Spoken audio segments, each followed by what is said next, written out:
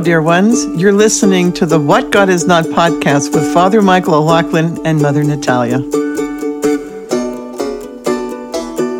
Hello, listeners. This is Mother Natalia. Today, Father Michael is talking about kind of breaking out of our worldviews and realizing that not everything is how it seems to us. He talks about taking what little we have and allowing the Lord to multiply it, and how that looks in different ministries and in different ways depending on the particular person. And then he takes us through the story of Saint Fotina from the 4th chapter of John, the woman at the well, as we get to kind of watch her story, her encounter with the Lord as a conversion story live, and how that can be a model for us of our own conversion. If you are a hashtag banter hater, you're going to want to skip ahead 7 minutes after this intro, but there's a pretty exciting announcement at minute 140 of the banter. Lord Jesus Christ. Indeed, he is risen. That was the most passive-aggressive way of correcting me ever. Oh, no, I've been more passive-aggressive. This is going to come out after Ascension, so I was doing the greeting that for the people when they hear this recording. You were not. You just forgot what season we were in. I did not forget what season we're in. That's taking you to the extreme. All right, glory to him forever. Christ is risen. Indeed, he is risen. My brain just works in like one lane sometimes and not others. What does that mean? It's like I don't think about what I'm saying. I just say things. This is what virtue is. And then you started a podcast. This is exactly. This is what virtue is, Mother. We do something out of habit, and then if you do the right thing out of habit, it builds virtue. Okay. And so when I'm used to saying Lord Jesus Christ, I hit record. Because you're so virtuous. I hit record. My voice sounds so weird. Sorry, listeners. If you're hearing me in like an echo chamber and Mother totally normal, that's what I'm hearing in my headphones right now. But anyway, hopefully you can understand me at least. But we're together. High five. Oh, wait. This is our tradition. Maddie Hebert's graduation from University of Steubenville. So we're out here. You want to announce? Is this an opportunity to announce what we did earlier today? Oh, yeah. Absolutely. Okay. So, I was like we made sourdough pancakes. Not that. Are you recording the banter time, by the way? Because people might want to hear this. We may want to just listen to the banter. Anyway, if you are a Patreon a supporter of our nonprofit on Patreon, in any way, on any level, Patreon, and by the way, our Patreon serves our nonprofit. Our nonprofit supports evangelization, ours and other people's, and it supports the poor. 20% goes to the poor. We get 10% goes to the church. So we do a lot of good with it, I think. So if you are a Patreon supporter, you get access if you're driving across Middle America. If you're a Patreon supporter, you get access to a locker with cigars in it at Chesterton's Cigar Lounge, Chesterton & Company Cigar Lounge in Steubenville, Ohio. So Mother and I were in Steubenville for the graduation of one Maddie Hebert, and we rented a locker from that our Patreon money is supporting, but it's just one one benefactor who decided, I'm just going to get it for you guys. So we have this wonderful benefactor who's renting us in the name of our nonprofit Fotina and our podcast about God Is Not, renting us a cigar locker. So if you go to Chesterton & Company, it's members only cigar lounge. And so if you are a Patreon supporter, you are now a member, if you're traveling, of the What God Is Not locker. And you can get a cigar, you can leave a cigar, you can hang out in the lounge, you can chat with Matt Fradd, all the other people that are there. We ask that only if you're traveling. If you're local in Steubenville, we want you to support Chesterton's and not drain our cigar locker. You can use it like once or twice. Absolutely, use it once or twice. Test it out if you're a supporter. So, we'll put the link this on. But if you are a Patreon supporter and you want a cigar and use of the lounge in Steubenville, Ohio, just email us a week ahead of time, and we will make sure that we put your name on the list so that when you walk into Chesterton's, you can go, I'm with What God Is Not. And you give your name, then you get access to the cigars and the lounge. And it's a take a cigar, leave a cigar. With a friend. You can even bring a friend, preferably someone who is not Catholic, so that you can evangelize them. in said lounge. Catholics need evangelized. I'm guessing they need new evangelized. I'm guessing. I'm guessing. What am I guessing? Oh, I'm guessing it was blessed. Was it blessed? I think so. Yeah. I'm guessing it was blessed. You can bring them to a blessed cigar lounge and have a cigar. And I'm sure Matt would have blessed it. Me too. I hope so. We're going to ask him later on. I'm sure Matt would have had it blessed. Is the more accurate way to. Amen. Amen. So anyway, we went there this morning and paid money for that, and we got it's locker number 8. So locker number 8 at Chesterton Company is the What God Is Not locker. They are going to supposedly find a way of putting our names on there somehow, but right now it's just number 8. I didn't know that. But I have to say this. So if you're a cigar smoker, you know Caldwell's. Some of my elitist cigar friends, including Phil Hurtado's listening. You've all met Phil on the podcast. Phil is my cigar buddy who knows cigars the best, and he loves Caldwell's, and they have the greatest Caldwell cigar selection I've ever seen. I didn't know this until this morning when I walked in there. They have like 7 different kinds of Caldwell's, Phil. Sorry if you're listening, Phil, come to Steubenville. Anyway, so yeah, check that out. And if you're a Patreon member at any level, feel free to let us know ahead of time, of course. And then we also ask that when you leave, if you could just report back to us, let us know how many cigars are left in there, because neither Mother or I live in Steubenville, so we're going to have our people checking on it. But it'd be nice if you, our listeners, were there, if you could let us know when you leave how many cigars are left so we know to keep it stocked. All right. How are you doing, Mother? I'm doing well. I'm tired. You're tired. We're tired. I told Mother I was going to see her this morning at 8:30 a.m. and I was staying at the seminary in Cleveland, and she was staying with a friend 45 minutes away. I did not know that. And so I wake up this morning. That's why I told you it would have added an hour and a half to my drive, because 45 minutes each way. You expect me to do math? Okay. And so I go to bed after having cigars and whiskey with a bunch of seminarians and priests from the Diocese of Cleveland. And I wake up in the morning, look at the time, 40 minutes, and I'm on LA time, and I'm on Eastern time right now, and I live on Pacific. So anyway, we're both kind of tired. Mother's tired just because she's Mother. Why are you tired? I don't know why. Why are you tired? I have an excuse. I knew I wasn't going to get an hour of prayer in today, so I prayed my cell roll before you came over. So I got up early to make sure that I prayed beforehand. And you're tired because you're a nun? Is that what you're saying? I had a 45-minute drive last night, and then no, sorry. Gosh. Man, you're kind of testy too. No, you're not wrong. All right, so we're here in Maddie's kitchen. Even though she's not here. She's not here. She's out with her family. She was afraid her family was going to be too loud in the background, so she left. But we're here drinking her drinks and eating her food and using her kitchen, using her electricity. So yeah. All those things. So we'll jump right into the topics, since I think you already called it on the... We're at 7:03 right now. So I'm kind of doing a word from a homilist today, because it's so funny, because the way that I feel about a homily, I cannot tell you until after I give it whether it was good or not. And so I had a pretty good, maybe if we have enough time, I'll bring in the Samaritan woman. So this is now Thursday, or is this Friday? Friday. This is Friday of the week of the Samaritan woman. So we had the Samaritan woman last Sunday, and then the Samaritan woman, by the way, is P.H.O. Tina. Tina, our patroness for our nonprofit. And then this past Wednesday was the leave taking of mid-Pentecost. And so the gospel for the day, not for the saint, because the saint was Simon the Zealot. By the way, if there's different answers to this. Sorry, trivia. You don't need to know. You don't need to know. But have you ever heard, no judgment if you haven't, about why he's called Simon the Zealot? One of the 12? I have been told by someone who's, you and I both know, who is very much a scripture scholar, that it's not because he belonged to the Zealot party. Because he says the Zealot party didn't actually exist yet at that point. And so that's a common misconception. See, you were humbled, but now I'm even more humbled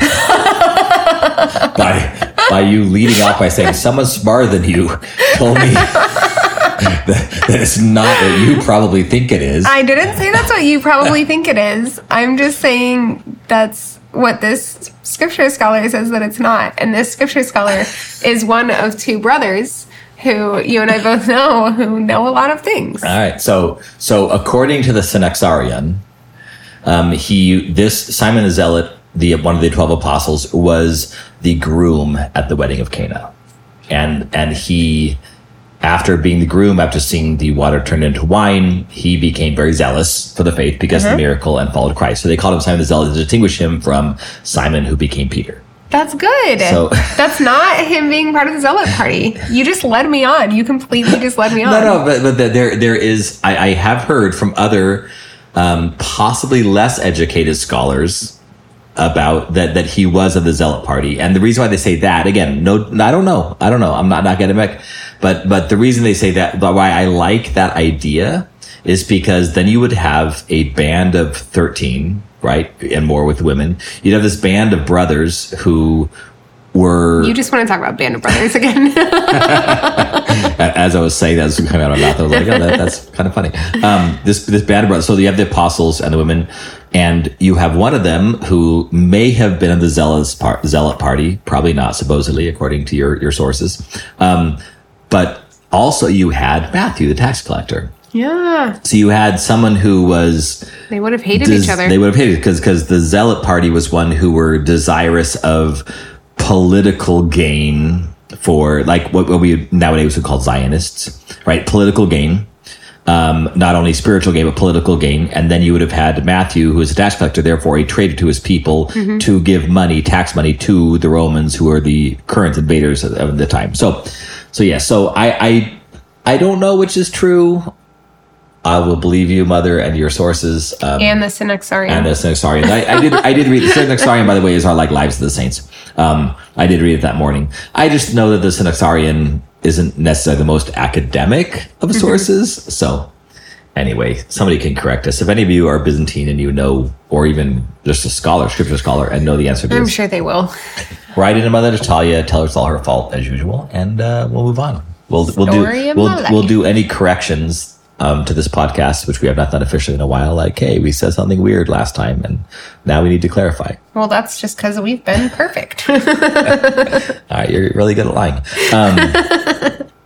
So anyway, I wanted to talk about Wednesday, the leave taking of Mid-Pentecost. Mid-Pentecost is a week-long feast on our Byzantine calendar that starts on the very middle day, the day halfway between Easter, Pascha, and Pentecost. So we call it Mid-Pentecost, but the feast is for a whole week. So on the last day of that week, that octave, we had the gospel from the version of John's, the gospel of the multiplication of loaves and the fishes. So in this gospel, it's another one I like, and I know I've mentioned this on the podcast before, but I'm going to add to it this time. There's something beautiful about the awkwardness that I think the gospel writer knew when Jesus approached Philip. So they see a crowd, right? He's teaching as a crowd comes up. We all know the general story of the multiplication of loaves and the fishes. A crowd comes up and Jesus asks Philip, what are we going to do to feed them? I don't have it in front of me right now, so I'm kind of ad-libbing. I apologize if I get something slightly wrong. And Philip's like, literally, 200 days' wages would not give all these people a mouthful. That's how many people there are. 200 days' wages would not even give these people enough to sustain them for a moment. And then so someone comes forward, 5 loaves and 2 fish, right? An absurdly small amount of food. Who would even consider that when it comes to trying to feed thousands of people? No one would consider it. It seems absurdly small. Jesus takes these 5 loaves, blesses, breaks, hands them out, and they end up feeding everybody, and they return as 12 baskets. So there's this massive multiplication that happens. The people then at the end of this version, they identify Jesus as the prophet that God sent, an obvious messianic reference. So this is the mouthpiece of God who we've been waiting for, the one who's going to come, prophet like Moses, successor of David, all these other things, the anointed one, the savior who's going to come. So he's identified as this savior. Now, I'll mention the wrong, what many have said, not just me, the wrong interpretation of that gospel in a moment. But I do love this. And I know I've mentioned this podcast before. There is something so beautiful about the fact that Jesus there's different ways of seeing this, but basically, if we want to if we want to do the impossible, if we want to be earthen vessels that bring the light of Christ to the world, if we want to do evangelization things, which you and my mother are trying to do, including this podcast, if we want to evangelize people, in reality, what we have to offer is almost nothing. What we have to offer is like 5 loaves and 2 fish when you want to feed thousands of people. So this gospel then is pretty much us, and we've all done this, where we say, I'm frustrated, Lord, that I can't do more. I'm frustrated that my sibling or my parent or my child has left the faith, and I have not been able to be eloquent enough. I want to bring them back to the faith. I want my words to be eloquent. I want my faith to be theirs, and yet it's not working. It's having them come back to the faith would be like moving a mountain. I want to protect my child from this or that. I want to be able to speak and evangelize in a way that'll move souls. I want to be able to make enough money through competence in my job to give my family a safe neighborhood to live in, right? I want to heal my mother or my father who has cancer. There's all these things that we want to do so much, and we have so little to offer. And that's what one of the interpretations that is so beautiful of this gospel is, that literally the people offered 5 loaves and 2 fish, and Jesus fed thousands of people with it. So Jesus is saying your mustard seed sized contribution. And this is why I love the story of the widow's mite, because one translation says she gave from her lack. Even giving from our lack, Christ takes that and he multiplies it. And when we offer this little that we have in humility and also confidence in God's love, God takes that and then he multiplies it in leaps and bounds. Any thoughts?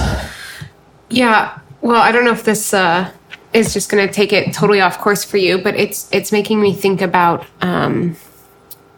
I've recorded before about the topic of finding hope in the desert. And it reminds me of, I had written a poem a long time back after a lot of just very dry prayer and not hearing the Lord's voice for a long time, and just feeling like I was in the desert, and reflecting on Hosea, the 2nd chapter of Hosea, especially verse 14.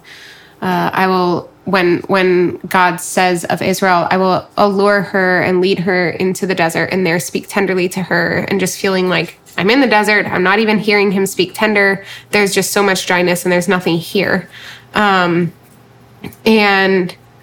to then realize in that prayer, like, I did feel that I heard his voice for the first time in a very long time, in the midst of all the dryness. And I started to see some of the things that had been happening in my heart and in my life while being in the desert, and realizing the beauty of the desert in that when something is growing there, in that spiritual desert, it's very obvious that it's the Lord.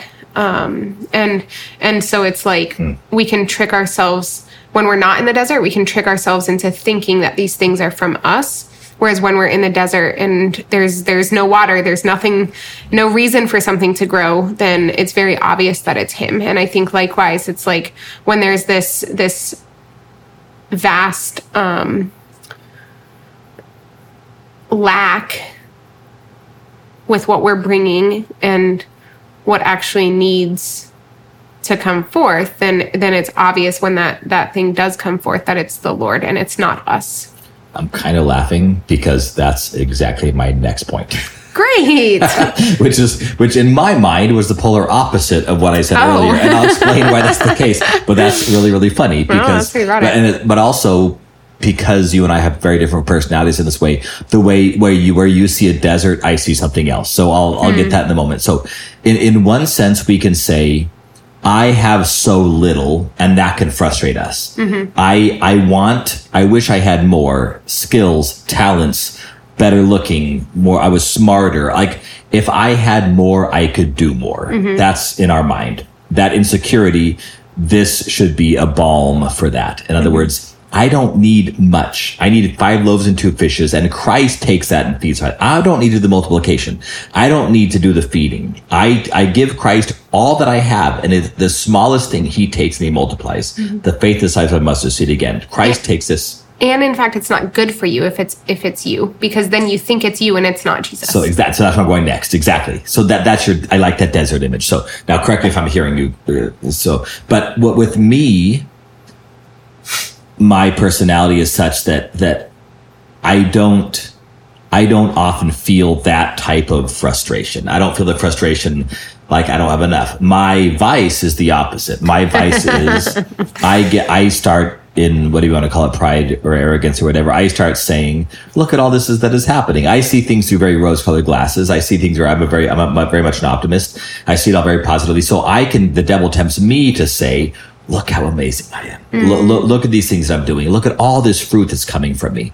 And I think what our Lord does, if we're insecure about how much we have to offer, we want to do more, we want more. Our Lord says, you don't need more. I do the more. You provide all that you have, as little as it is. It does not matter. Just give me everything, whether that's a widow's mite, it's a faith size of mustard seed, 5 loaves, give me everything you have, and I will multiply it.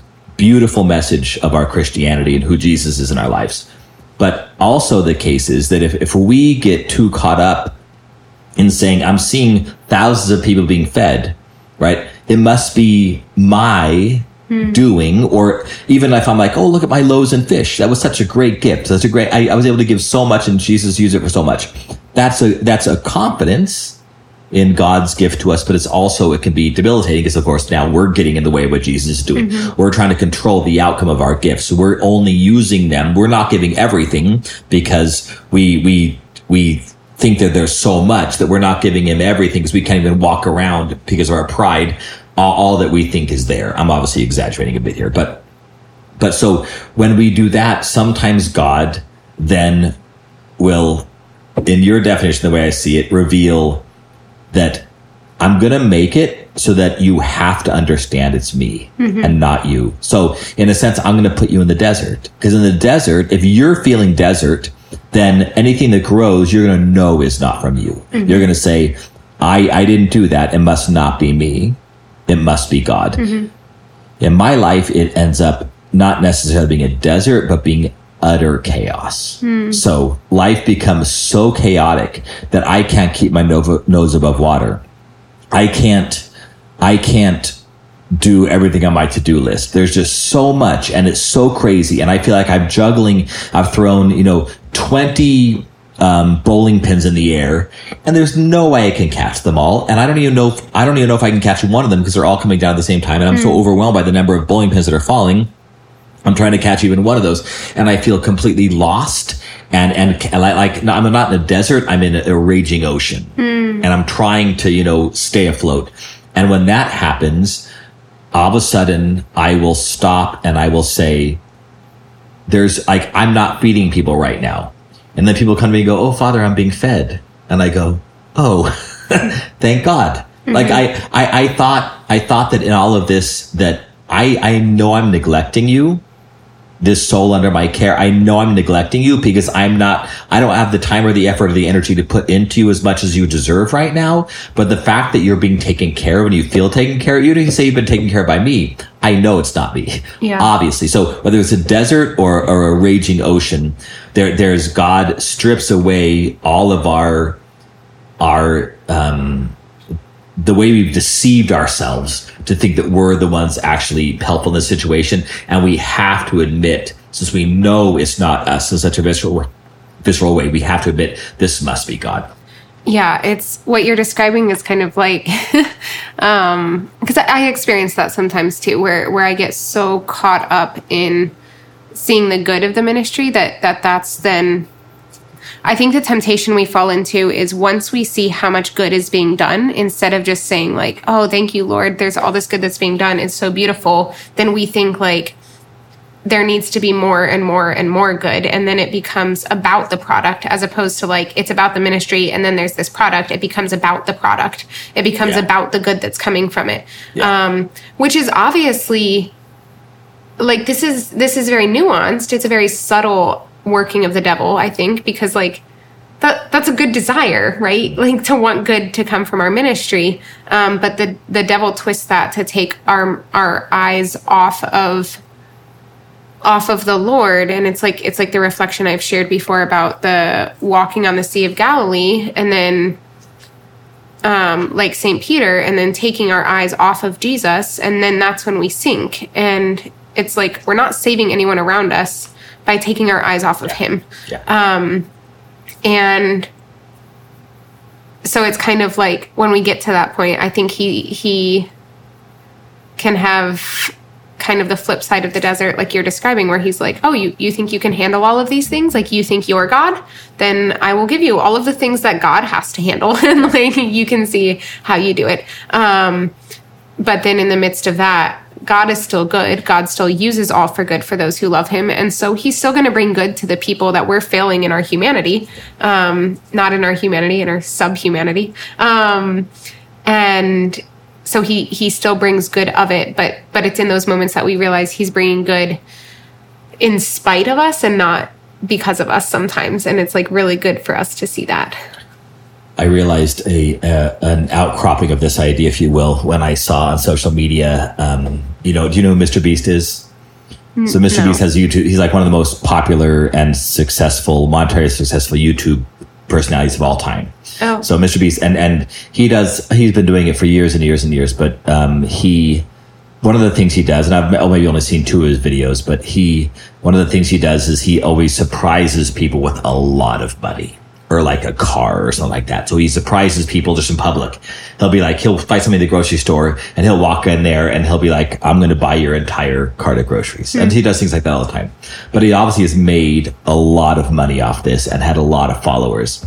And so every time he does some massive project, I think recently he paid for like cochlear implants for like 500 deaf people. I don't know it's something like that, right? Mm-hmm. Imagine that, like he allowed 500 deaf people to hear. And so he puts it out there that he did that. And of course, people come and say, don't praise him. Like, he's getting views off this. Mm-hmm. He did it publicly. He's gaining from this. If he had not done that, he's making more money by doing this than if he hadn't done it. And they're pointing this out. And I thought, okay, so maybe he is. This is in a sense one of the aspects of capitalism, right? When I help others, I'm also being helped, and just part of our humanity as well. And we never know if we're totally being completely sincere. But if you ask any of those people that can now hear and couldn't before, he did a good thing.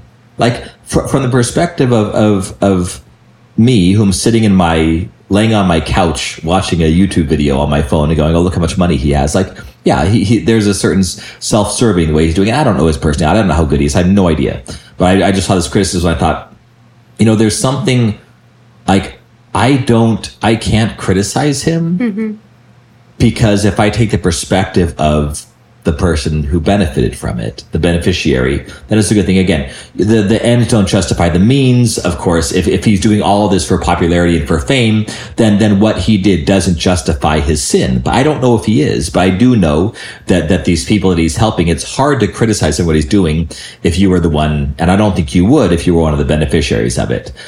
So there's something about this, I don't know if he's a faithful guy at all, of course, but if there's something about when I use what I've been given, whether a YouTube channel or whatever it is, and I benefit other people, the benefit to them of now being able to hear, I would argue, is so much greater than the extra $500,000 I made off this project. The benefit expanded, and generosity expands, and it grows and it multiplies in those ways. And that's a similar thing happened where somebody asked on Twitter or something, on social media, do you shower in the evening or in the morning? Are you an evening shower or a morning shower? And all these people were jumping on there answering it, and they're like, it's insane. Like, again, there's always the normies. There's the people that post something normal, like, oh, I like the morning or I like the evening. Then there's people who like just decide that they need to criticize, like who in their right mind showers in the evening? Of course you need to be in the morning. Who in their right mind showers in the morning? Of course the evening is so much better. Like, objective, that's an objective question. And I thought, I hate to use this word, but how privileged are we? How privileged are we? Like, there are people that have jobs where if they didn't shower in the evening, it would be gross. So don't judge anybody for showering in the evening. Sometimes your life is such that you have to shower in the evening. Also, there are some people that don't have air conditioning, and if they sleep in a hot place, they're going to wake up in the morning totally covered in sweat. Yeah. Like we live in such a good place where we can say, I don't need to shower in the morning or the evening, most of us. So we can judge as if there's like something wrong with people who do one or the other. Like, just think about those who receive the cochlear implants, or think about those who don't have jobs that are or don't have air conditioning, don't have jobs conducive to this. It's like, why do we jump in and always assume that other people's like, anyway, I'm getting on a whole different topic. Yeah, this is a completely different topic. I'm like trying to figure out how to respond. And I'm like, I don't know if it's completely different, because there is something about, I just hope you bring it back, because I'm like, I have no idea how to respond right now. Well, just say what's on your mind. But the Mr. Beast thing, it shows that when we give what we have, like the 5 loaves and the 2 fish, our Lord takes it and blesses it in other ways. Right. And what we need to switch the mindset so that we when we hear that story, we're putting ourselves in the place of Mr. Beast and saying, look, he's getting something from it. We're not putting ourselves in the place of those who receive the cochlear implants. And that we need to do that sometimes. When we judge people for showering at a certain time, we're not putting ourselves in the place of those who may need to shower at those times. That was my There's also just so much of a projection there of like, I don't know. I don't know who this Mr. Beast, is that what you said he goes by? Mr. Beast, Beast. Fascinating. Like, I don't know Mr. Beast. That's a very strange thing to say. I don't know Mr. Beast. I don't know his soul, but I would guess most of the people who are commenting on these things also don't know his soul. Right. And so there can be so much projecting of if he is, I don't know. I don't know what he's doing with the money, right? But like, I can't judge his motivations. I don't know if he's like, I'm just thinking of what we do with Fotina, and like, we share the stories sometimes of how we're using the money because we want to encourage people to give to this cause so that we have more money for the cause. And so like, if that's his motivation, I don't think that's a bad thing. Like, it's the investing the talents for the, and so on and so forth. And I don't know that is his motivation. Maybe it is just for profit. But the thing is, like, even if he is just doing it for profit, the Lord is still using that for the good of some people, and it may not be for the good of his soul. Right. But he's the one who's going to have to deal with that in the end. And that sounded very, very grim. That's kind of what the heart of social media is, unfortunately. So it's just criticizing everybody and anything for something that doesn't fit the way I think. But I was on a committee recently, and we were discussing somebody's role in their life, and like saying, hey, should we hire this person, right? Should we hire this person to do this project? And so they gave us recommendations, and one of the people who wrote the recommendation said, if you hire them, it will do, like, the beneficiaries of the project he leads will be benefited greatly because he has a skill set that can help in this certain project. He will suffer immensely. It will not be good for him, but it'll be good for them. And it was a very interesting recommendation for a project that normally I wouldn't have thought they would have put too much. We expected to get all just, use him. I've used him and you can use him too. I did not expect someone to think so deeply about it, to say it pretty much won't be good for him. Right. Yeah. This is going to help the people that you want to help, but it's actually going to harm him in his health. Yeah. Slightly related to that, but more so going back and like the comments I was making about how we can start to focus more on the product than on like who's producing. It's kind of going back to that, like, love the giver, not the gift kind of concept that we've spoken on it in a few recent podcasts. But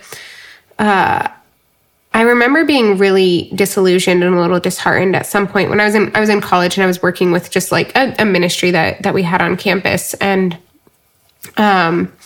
there were some people that I really wanted to get involved with the ministry because I thought it would be very good for them.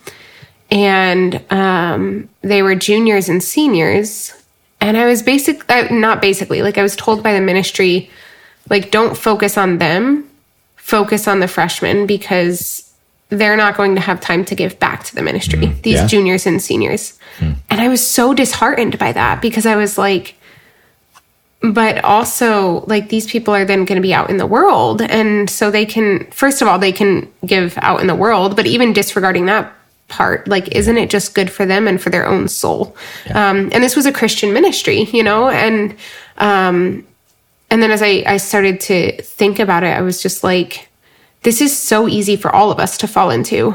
And so I was grateful for the experience, if for no other reason than to realize and I fought for the people, and I was like, no, I really think that it's like good to serve these people. But it's good to even just learn for ourselves to know to not fall into that same trap, because it's very easy for all of us, especially those of us who are priests and nuns and are in various ministries. You know, it can be easy to lose sight of the goal and to focus on ourselves. And we have those moments that are very humbling to remind us of that. And sometimes it's the desert, and sometimes it's the chaos and the sinking in the sea and all of that. I gave a talk recently, as you know, Father Michael, at the retreat for Annunciation, and then we ended up sharing the talk for one of our episodes. But after the talk, I was just like,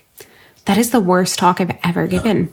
I think it's the worst talk I have ever given. And I thought it was too. It was really pretty bad. Wow. Thanks. And I was like, man, that stunk. And then I had so many people come up to me, like weeping. And they're like, this was particularly for me, or that was particularly for me. And then even, I put it out on the podcast just because we didn't have time to record. So I just like used the recording and someone from the media team, reached out to me and was just like, that episode was so amazing. I don't even know which things to pray with, because there was so much and so on. And I'm just like, it was all the Holy Spirit, because like I gave nothing to that talk. Like, it was not me at all. I felt like I totally bombed, and anything that people heard from it was the Holy Spirit. And I think he gives us those moments just to remind us that when we think the 5,000 loaves are from us, like, we actually only brought 5. Right. 2 loaves? I don't know. I'm mixing up the 5 numbers. Loaves and 2 fish. Yeah, 5 loaves. Going back to what you were saying about the Christian ministry, there are, I mean, Christ explicitly says, do not invite those to the banquet that can repay you. Like, invite those who cannot repay you. And there's something about built into the heart of our Christianity is that desire. Like, we don't do that enough. We don't hear it in homilies enough. We don't do it ourselves enough, or at least I don't. Where we say, I'm going to do the absolutely absurd. I'm gonna look for opportunities to give with zero expectation of return. I actually thought about that when I heard about the Mr. Beast debacle, the people complaining. I thought, what if he did twice that amount and just didn't tell us? Like, well, what if he actually gave 1,000 people cochlear implants but only reported 5? Like that may be the case, but we don't know that. We can't know that, so we criticize one sense, but the success would be in not knowing. So I think that also means a good ministry. If you're being authentically and giving, you just have to roll your eyes when people complain. I know I'm helping people, and even though I'm benefiting from it as well, the mature thing to do is to not let the criticism get you down, because it can so often come from jealousy or from just they don't like you for something else, and you just have to continue doing what you're going to do. Right? If you get criticized, listen to it. Either take it to heart or dismiss it outright, and then keep on loving. And you're saying, I like loving. There's nothing wrong with that. It's not just because I may get a little bit of ego from this. That doesn't mean I'm going to stop helping people. I just need to purify my ego. That's what I need to do, and continue helping people at the same time. So, tying in then the Samaritan woman. I heard a podcast on this from Father Stephen Damick, but he was talking about the conversion, the process of conversion that she went through. And I don't remember if he was this specific. I prayed through it, and I kind of... I think it's Father Andrew Stephen. Okay. Yeah. Andrew. So he, it was on his old Roads from Emmaus podcast on HFA. And he, anyway, he was kind of talking about the process of conversion. And again, I don't know how much it was in the podcast. I brought more into it later on, but he talks about, and I kind of developed it. There's 4 parts of this, of Photina's conversion. And it's nice, as he said, it's nice to say, we just watched evangelization happen live. Like, we watched a conversion happen live. And of course, conversion, we use the word metanoia, means turning around or conversion. So we Byzantines and Orthodox use, when we do a bow or a prostration and the sign of the cross, we call it metany or metanoia. It means this is an outward sign of conversion. And that reminds me, to go back for a second, I do think that, and I've had those moments, even though I said I don't much, I've had those moments where I don't feel like I have anything to give. And usually it's after God's humbled me. So like after it's so chaotic and I'm like, I don't even have the time to devote to the things I want to devote, the things I think are best, where there are some nights where I go into my room and I'm so exhausted that my mustard seed, my 5 loaves and 2 fish is literally just like a sign of the cross. I venerate the icon of our Lord and the Mother of God, and then I lay down to go to sleep. Like that's, I can't do a full Vespers. I can't do a whole Compline. I'm just utterly exhausted. So that veneration of the icons is just, I just kiss the icons and I say, thank you, Lord. Thank you, Theotokos, make sign of the cross, little metany, little conversion, go to bed. So that, like, if we feel that we don't have much to offer, those little sacramentals of, pray once around the chotki, pray 3 Jesus prayers, whatever it is, venerate the icons, these little gifts that the church gives us, these little beautiful things to say, Lord, here's a little mustard seed, here's a little 5 loaves and 2 fish. But when it comes to the Photina Samaritan woman, one of the things that our Lord often does is, when he's converting anybody, especially someone like in a big conversion from nothing to the faith, agnosticism or atheism to the faith, there's almost always some aspect of surprise. So we say in the world of evangelization, and this comes from Andrew Whaley in that podcast we did, never answer any unasked questions. In other words, someone comes to you, our Lord sends someone to you to evangelize them. He sends someone to you so you can speak truth and beauty and goodness to them. And you decide to share with them whatever's on your mind. You decide to share some deep truth about the Trinity, and they literally just asked about, can I have sex before I get married? Like, it's like that. They didn't ask about the Trinity. Of course, it has to do with the Trinity, but you need to speak to what their concerns are. So, what are their questions, etc. So, when we evangelize, we don't necessarily want to surprise people with our answers. We want to answer what they're asking. So we want them to say, yeah, that answered my question. That's actually helpful towards truth and beauty and goodness. Our Lord, on the other hand, oftentimes surprises people when they have these moments. So you feel loved in a way you didn't expect to be loved. In the moment of your self-hatred and your shame, Jesus said, you're beautiful and you're loved. I got the great benefit of reading Mother Ileana's book before it goes out to the public. So am I allowed to say that? I don't know. Okay, so I read the book, was able to read it, and it's so beautiful. We'll announce it when it comes out, but it was very much the times that she's been surprised by the Father's affection and the Father's love. So often in these conversions, we are surprised by what God does. Especially if we expect him to do the opposite. I expect him to condemn me, and he says, I love you. And the opposite is true for those of us that have an ego, right? I expect God to praise me, and he goes, actually, you need to hone that in. You need to correct that. You need to lose the ego. You need to do this a little bit differently. So we're oftentimes surprised by him. So the woman at the well is surprised by a Jewish man talking to a Samaritan woman. She's also, of course, surprised that she calls him a prophet, right? You've had 5 husbands. The man you're with now is not your husband. She's like, how did you know? That surprised her. The second thing is that God gives us, after surprising us, it's part of a conversion process, either daily or for the rest of our life, conversion. He gives us the one thing he can give us, namely himself. And so for Photina, this was the living water, right? It's actually him, the law, bubbling up inside of her. And also the reference that many scholars say that, at a well is where you meet your spouse. He says the man you're with now is not your husband. He may have been referring to himself. Like, in other words, he invited him to a nuptial relationship. In a sense, she was one of the first nuns, right? So the first woman who kind of married Christ. And he did not choose the purest woman like we would do. He chose a woman who's had 5 husbands.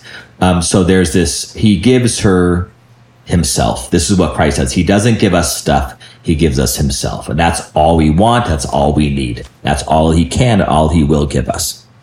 So second thing is he gives us himself. The third thing is that some aspect of worship, and this was Father Andrew Stephen Damick's insight. They immediately turn to worship. Because where do you worship? On this hill, she says, or in Jerusalem, and Jesus says, we'll worship in either place. We'll worship in spirit and truth. And you won't need either your hill of Shamar or our hill of Zion, but in spirit and truth. There's some aspect of worship. And I love this. I mentioned this before, I know, but when you have a catechumen, when they profess Christ, right before their baptism, when they say, I commit myself to Christ, the priest says, then worship him. Mm-hmm. So it's not just, I don't just have a conversion. Conversion is not about what I believe in my head. It's about my entire person. And my entire person acts out my faith in worship. Mm-hmm. Worship becomes the act of faith. And so in the early church, I want to, when I have another adult baptism, you actually do a prostration at that point. And then you say the creed. So the prostration is an act of worship. The creed is an act of worship. This praying is an act of worship. When I say glory to you, O God, that's an act of worship. When I praise God, that's an act of worship. The worship of God is part of the conversion process. It's not just about what I know. I believe something different than you. I act different than you. I worship differently than you. Which is interesting because when we hear like, if you love me, you will do the works. And we think specifically of like the social works and the works of faith being like the things that we do for the people around us, and that's certainly a part of it, but it's also very much like doing the works of worship, right? Like liturgia means the work of the people, and so it's very much so much, especially in our Eastern churches, like there's so much that it's part of why we involve our entire body in the worship, because we want to show that this is body and soul, and that we're using all of the senses and we're actively choosing this, and we like there's so much happening on the inside that we can't help but show it on the outside. Yeah.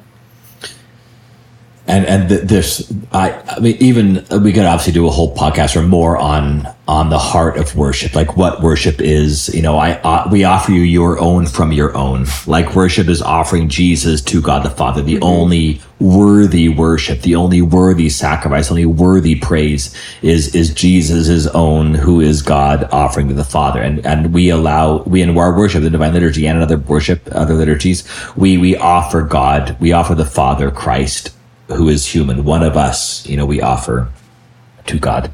And then finally, the last thing she does is, of course, the reason why we love her so much, among other things, is evangelization, right? We take our worship then leads to evangelization. We worship in a sense with our community usually, and then we carry that out with the world. And that's, of course, what she does. She goes into town. She runs to the people that she was avoiding, because that's why she was in the middle of the day. Hopefully you all know this, because likely she didn't want to go there when everybody else was there, because she was the object of gossip, because she'd had 5 husbands. So she runs to those same people. She draws the entire town out, whereas the apostles, they brought out physical food, and she brought out the food of which Jesus had. I have food of which you do not know, he says to the apostles, and that was her evangelization, what she did to bring out the people. And then the people believe in it because of her, and then they say at the very end of the prayer, it could be at the end of the gospel for the day, we no longer believe in you because of what she said. We now believe in you because we've met you. And that's, of course, the heart of evangelization is don't care about the earthen vessel, don't care about the evangelizer. It's who you believe in now. It's Jesus Christ, who you now cling to. Like a good parent, right? You leave father and mother, cling to your spouse. Right? A good parent does a good job by preparing you for independence on your own. Like Fotina brought a few loaves and a couple fish, and then exactly. Very good. Yeah. I like that. So you brought it back around when I didn't know if I could. But yeah, like it's not about her. Ultimately. But what I also love about that, though, is like we see in these gospel stories that God meets us where we're at. I mean, we see obviously that he meets Fotina where she's at, and he speaks to her with love and with conviction, but without condemnation, and very much a calling forward and all of that. But we also see he's meeting the other people where they're at, because they're not seemingly condemned for believing in him because of her words. That's just like the stepping stone to ultimately believing in him, because of their own encounter with him. True because belief, yeah. Because we see this throughout the Gospels where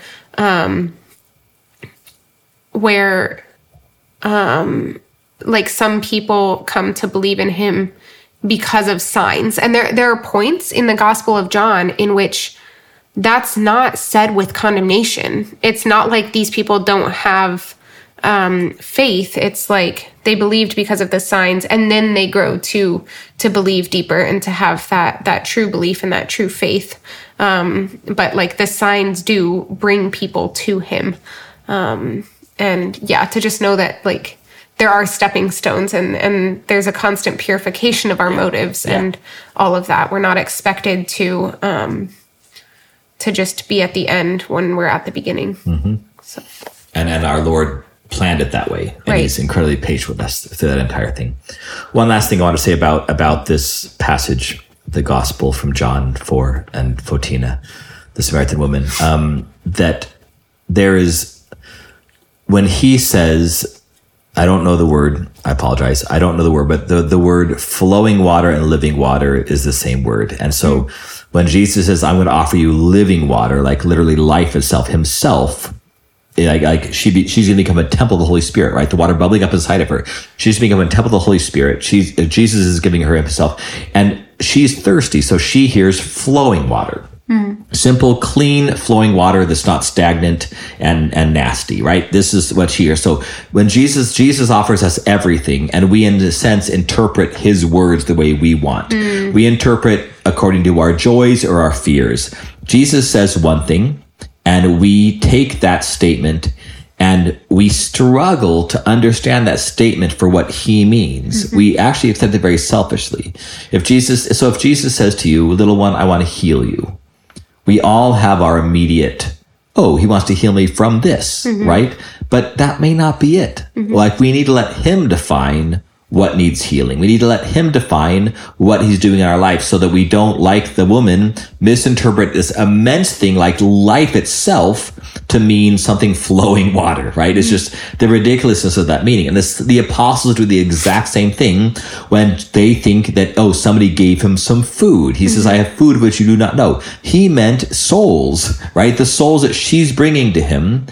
And they thought he meant bread. You know, like the absurdity of the difference between what Jesus meant and what they heard is immense. The same thing, what Jesus tells us and what we hear, the disparity in that is immense. And so I think we need to make sure that when Jesus tells us something in prayer, from a friend, from a spiritual director, from a homilist, whatever it may be, there needs to be a great humility. And if I assume I know what Jesus means, I'm probably wrong. Jesus probably means something so much greater than I want or expect or desire or get resentful about. There's something so much greater. And one of the examples of this that I used, I did a funeral recently, and it was a beautiful Melkite funeral. And so it was the pouring rain, and the family they didn't leave the gravesite until all the dirt was back on the coffin. So obviously the hole was there, the body was lowered, pouring rain, we were all getting soaked,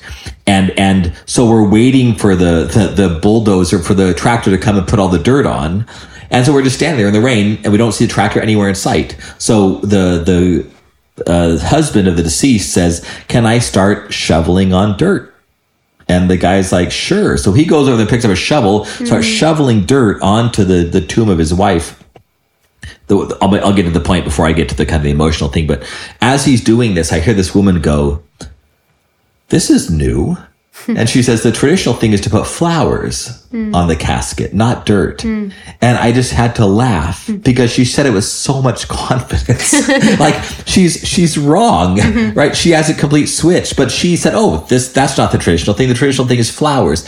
But that's because what she knows is traditional. That's her experience. So when something happens that she doesn't experience, well, obviously you shower at night, right? Exactly. There's just, and she read onto it, and I'm like, why do we say wrong things with such confidence? And we all do it, but it's from our own experience. So people, when a new priest comes into a new church, And he's been to seminary recently, and he says, "Oh, this is actually the way you should be doing it." And people go, "No, you this newfangled thing you want to bring in here." He may be talking about something that's ancient, you know. We all think that our experience is the right experience. There needs to be an immense humility. So the woman does it with flowing water. The apostles do it with food of which you do not know. This woman did it with flowers or dirt. You know, the dirt's obviously the more ancient thing. People see this all the time. They would shovel it on themselves.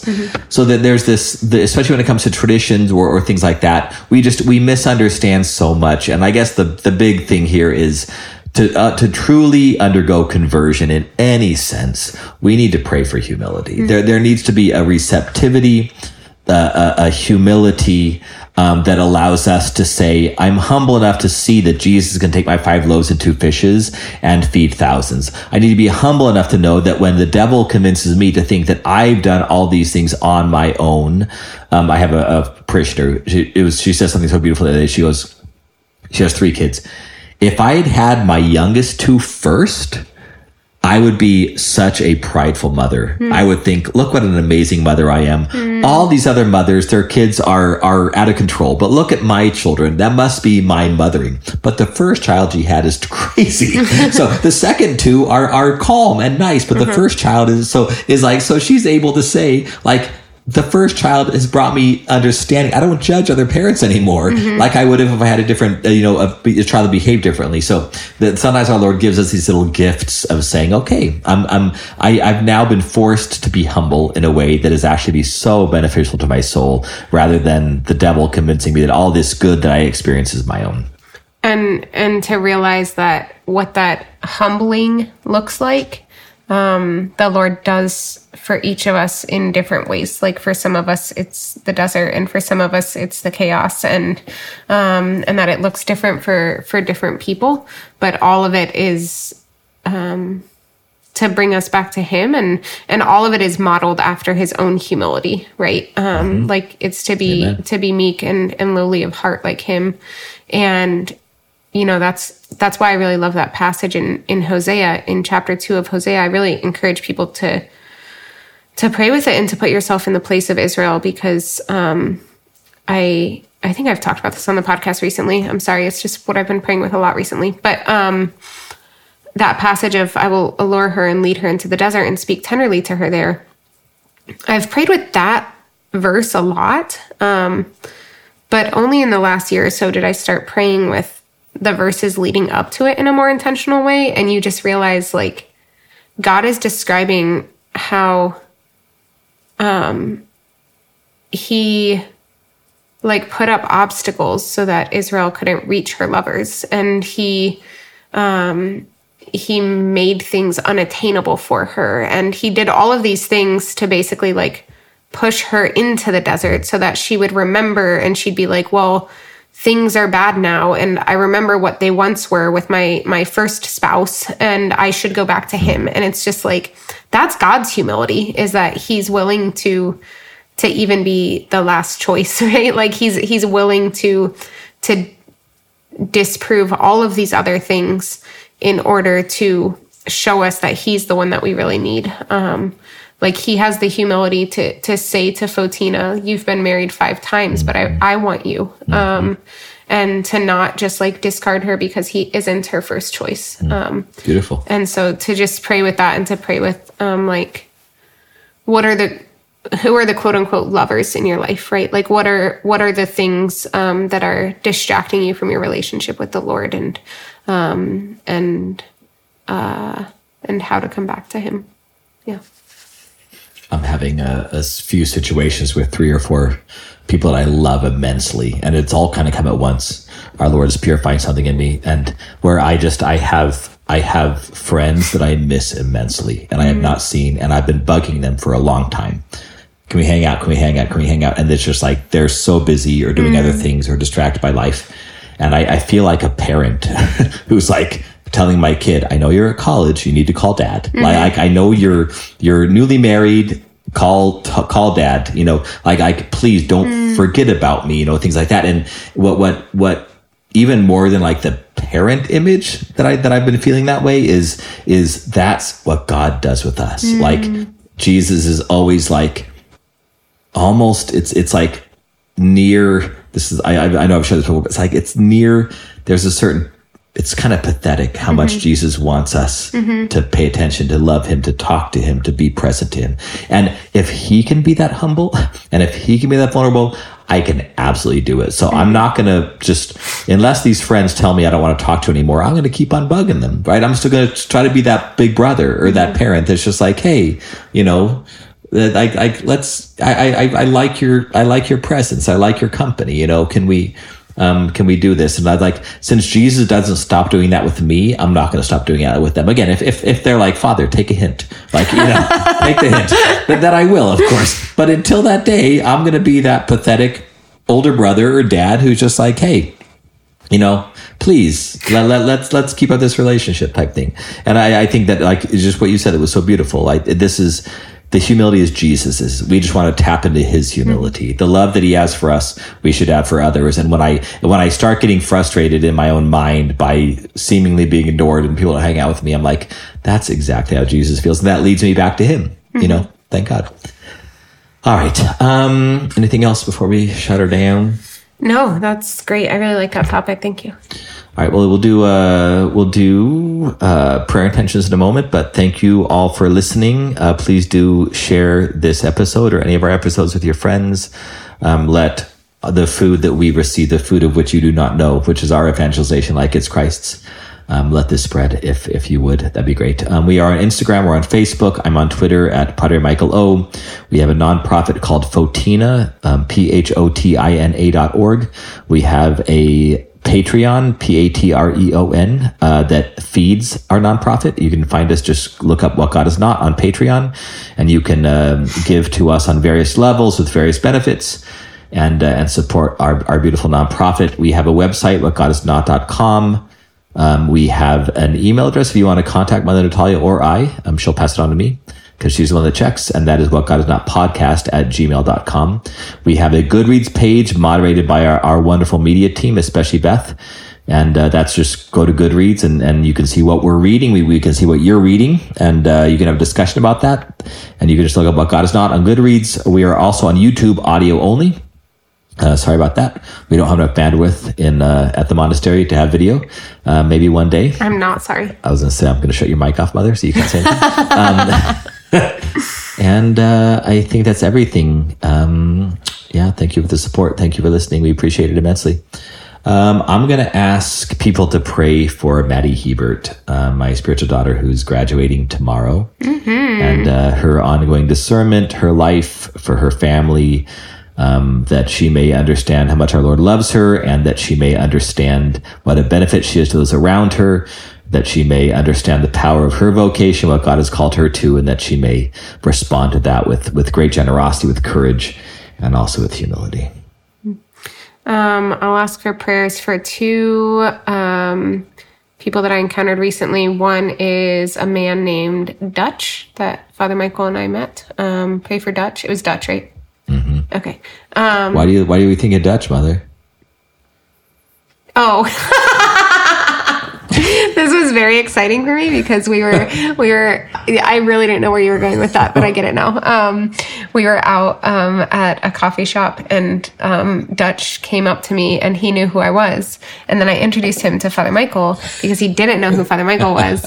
And I was just after Dutch left the table. I told Father Michael, and then Father Michael called Dutch back and told him, and it was very embarrassing. But, I told Father Michael that it was basically like the best day ever because finally someone recognized me and not Father Michael, because my whole life, that's an exaggeration, we've known each other for 12 years, but the last 12 years, people come up to me and they don't know who I am, but they're like, do you know Father Michael O'Loughlin? And it's so annoying. And finally, today was my day. So that was nice. But pray for Dutch, please. Seems very sweet. And then also for a man that I met named Connor. I met him with a few other guys as well. When Father Steve and I were out for a hike, we just ran into them, which was really fun. But there was a really embarrassing moment where one of them introduced himself to me, and he said, oh, I'm like part of the Fusati company or something like that. And I was like, do you know that Pier Giorgio is my boyfriend? And only like 15 minutes later, when they were talking about their company again, did I realize he did not say Frassati. And it was very embarrassing. But it's a Catholic company, and so he immediately knew who I meant. And he was so sweet and just like didn't even correct me. He just smiled and nodded and then moved on with conversation. But anyways, Connor is the one that I want to ask for prayers for. When we ran into him, it was his birthday that day. And so Father Steve and I sang many years for him, and it was wonderful. But pray for Connor. He also is just super sweet. Thanks, Mother, for doing all this when you're so tired. I don't even know how to respond to you right now because your face looks very sarcastic. I'm not. I don't want to say what's on my mind because it'll seem like the thing that you don't say to women. Oh, I look tired? Yeah.